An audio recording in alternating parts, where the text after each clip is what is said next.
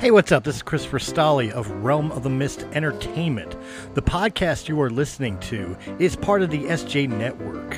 Go to s-j-network.com. That's s-j-network.com for more great podcasts and information on those shows, as well as information and ability to contact publicist Steve Joyner for more information. Just go to the website and check out the family, ladies and gentlemen. Until then, enjoy the show.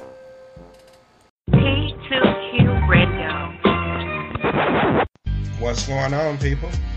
I would like to welcome all of you to another Q on One edition of the Talk to Q Radio Show. My name is Quincy, and this is my show. And with the Q on Ones, what I like to do is interview people. Sometimes they can be local entrepreneurs, or they could be someone who's doing their thing worldwide. So it's an opportunity for you to get to know these people up and close and learn their story and what gave them the passion to do what they do or provide the type of service they provide. So please sit back and enjoy the show. And please be encouraged to share. A lot of people, including myself, kind of do their thing by word of mouth, So the more you spread the knowledge about the show, then the more people who can tune in and grow this thing and make it bigger. And it also gives more support for the people who I bring on the show who are looking to get their product or services out to the masses. Without further ado, let's get to the interview. My guest is a natural-born networker. He's a publicist for many actors, performers, and more. From the Golden State of California, please welcome Mr. Stephen Joyner to the Talk to Q Radio Show. Stephen, how's it going today? I'm doing well. How are you, Quincy? I'm doing well. And thanks for joining the show. I appreciate you taking the time. Did you just jump into being a publicist, or did you have a career prior to this that set you up for it? I made a deal with Satan. No. No, when I was years ago, I did not set out to do this. This was not my intention in life. I had other things I wanted to do. When I was a little kid, I wanted to be an astronaut, a cowboy, a fireman, and I ended up doing this. No, what happened was I've had one of these Forrest Gump type lives where I've worked with a lot of great people, and I've met a lot of great people, got to work with them. And a lot of them were in the zeitgeist. They'd done, popular things with films and television and then iconic films. And I ended up working with them. And some of the older talent, I would book them to appear at autograph shows and signings and screenings, things of that nature. And how the publicist thing happened was I had booked two men I know who were involved with that. Well, the writer of Jaws and the production designer on Jaws. I booked them at an autograph show in Los Angeles, and it was a few years ago. And a Facebook friend of mine from Boston reached out to me, and he said, I'd like to interview them for my podcast. And at the time, Quincy, I didn't listen to podcasts or radio shows, so I really didn't know what the hell he was talking about, and or care for that matter. But and I said, well, I can't give you the number or email, but I could ask him, and I did, and I set it up. And from that day to now, I have worked with I work with 300 different shows, and I send different clients to different shows. So it was really an accident. Had that guy had he not reached out to me, that bought the guy back east of Boston, I probably wouldn't have fallen into this. I probably would have kept doing, whatever.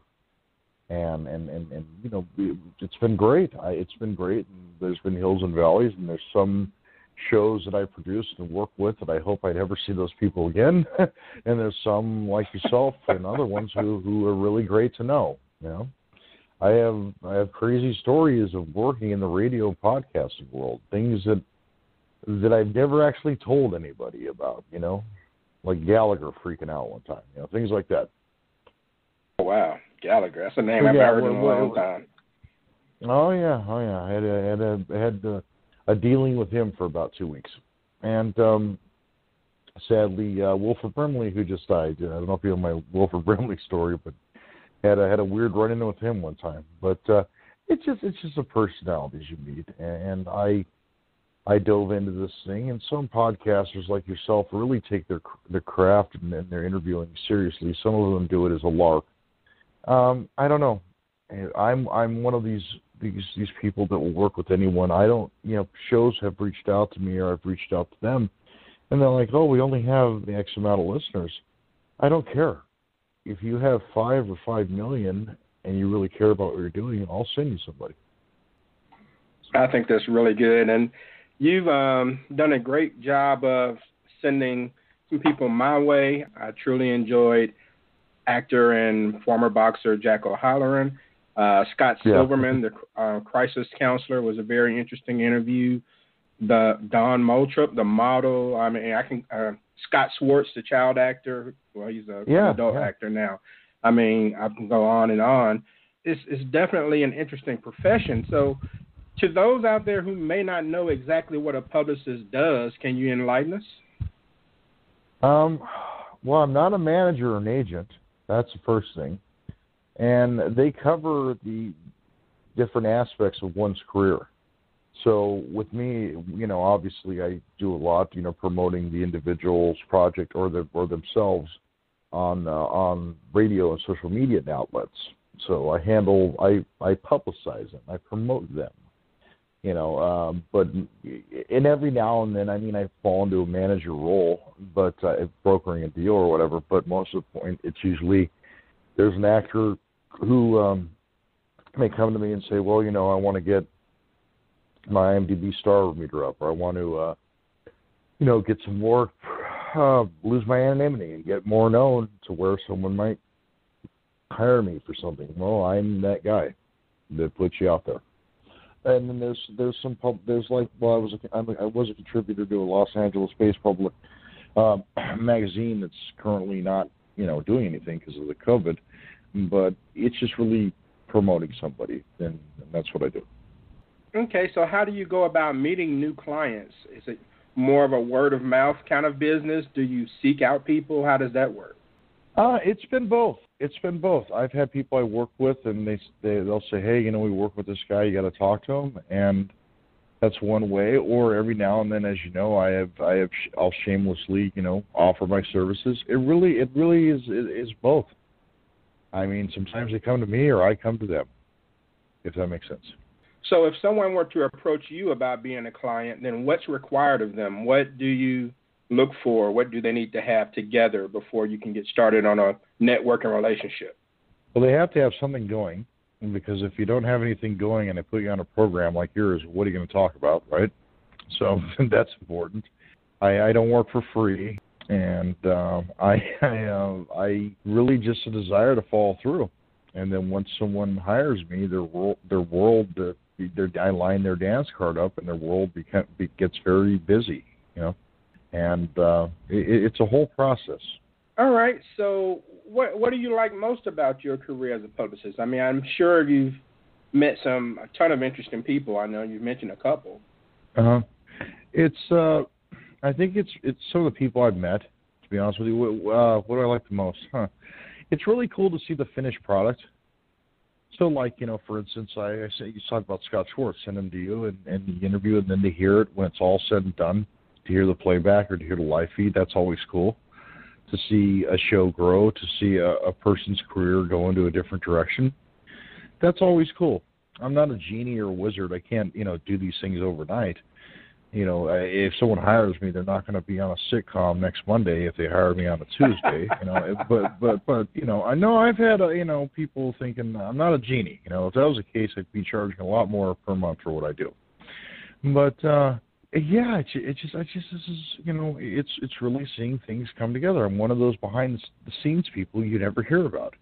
I don't get, mentioned on shows that much, thank you or whatever. I'm a behind the scenes guy, but on any given day, I could have at least 10 conversations, and it's a wild ride, man. It really is. Verizon loves me, so. But you talk to some people, they're not as well known as some other people, but you talk to a couple, and you're like, you know what? Look at some of the folks you talk to. In 20 years. These people might be the next, I don't know, Tom Cruise or whatever. I think about this. It's really interesting, That's true, because I've had guests in the past who were relatively unknown at one point, and now they're doing some pretty big things today.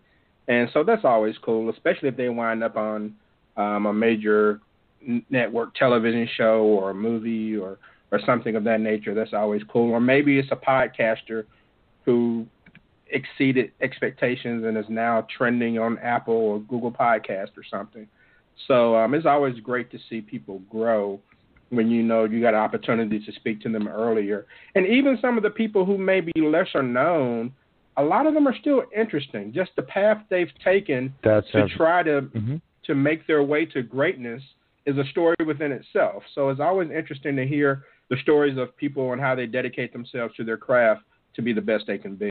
Absolutely. And that's one thing I make the deal with every show I make. You know, I did it with you. I said, look, I'm going to send you some guy or girl you could nerd out on that you've known forever. But you have to also treat the lesser known people with the same respect. You know, and that's, some people don't do that. I know some shows, they only want to interview folks of yesteryear. They have no progression. They don't want to interview new people. So, a couple more questions, and we'll get ready to wrap things up. But is this something you can see yourself retiring from, you know, in the years to come? Or are you hoping that maybe this leads you to another type of career platform or path? I don't know. I can't answer that. I don't know. I hope to be doing this forever. I really do. But, and right now with the way the world is, I haven't really made long-term plans about, I don't know, I can't answer that one. I wish I could. Because it's been a rough few years. I don't want to bring out a move, but it's been a rough few years. Most of my family's deceased now. I lost a lot of my relatives. My brother just passed away in January. That was my last living relative. That was my last living relative, and he is gone now. So Bob's gone, and I do this. You know, it's man. I wish I could answer that one. I don't know. I really don't. I hope to be doing this. It's cool to see things put together, and it's cool to see people like yourself thrive, man. I mean, look at you know, it's not, you know, you don't make ungodly money doing this. You do it for the love of doing it, you know. And I don't know. Like I said, I hope that I hope to be doing this forever. I really do. Wild as that sounds, I hope to be doing this forever. I hope to know people like yourself for a long time too. Definitely. I think the one of the most rewarding things about doing what I do, and I'm sure the same for you, is that you establish relationships with people, and that goes over time, and that's always cool because that allows you to see their path and the direction they're going as well. So that's always a cool thing. And so, yeah, absolutely. And as you know, I've had some people that have done me wrong, and they feel that I've done them wrong. You know, there's times where it's not always good, and it sucks. But some relationships fall apart. You know, so it's a gamble. You know, I mean, sometimes maybe my expectations, you know, for the people who I've recently had trouble with, you know, some disagreements with, maybe my expectations of them were too big. I don't know. But, you know, it is about the relationships you make. It's just, you know, we don't make ungodly money doing this. We do it, a lot of it, for the fun of what we do. And it's great to see things put together. And the relationships, I don't know. Like I said, I don't here's a little trivia, a little interesting fact about me. I don't really know a lot of people outside of this. I don't see a lot of people on a daily basis. I hardly go anywhere. And with the COVID, I really hardly go anywhere. You know, so that's kind of funny, isn't it? You think, no, I know I'm not a social butterfly or whatever. I'm usually at home. I wonder if some people, if I walked by them on the street, if they would even know who I was. I don't know. I never would have guessed that either. I don't go out I'm not out on the town, or, you know, just a little interesting tidbit for you. All right. So where can people get in touch with you or connect with you on social media? I'm on Facebook. I have a page called the SJ Network, which is, and I also have website, and I'm out there. I don't do Twitter. I think the president ruined that for everybody. I don't do Instagram because I'm over 40. I definitely don't do Snapchat because I'm over 30. So, but yeah, I find Facebook. I find Facebook to be effective and offensive. How about that? I just Freudian slip. Right. It's offensive, but it's also effective. All right. Well, Stephen, I appreciate you taking the time to do the show. Stephen Joyner, the man behind the scenes, making things happen. Thanks, Quincy. Thank you very much. This was fun. And that's going to do it for this T2Q podcast. Go to TalkToQ.com, and that way you can sign up for the email newsletter and be alerted to new shows as they come out.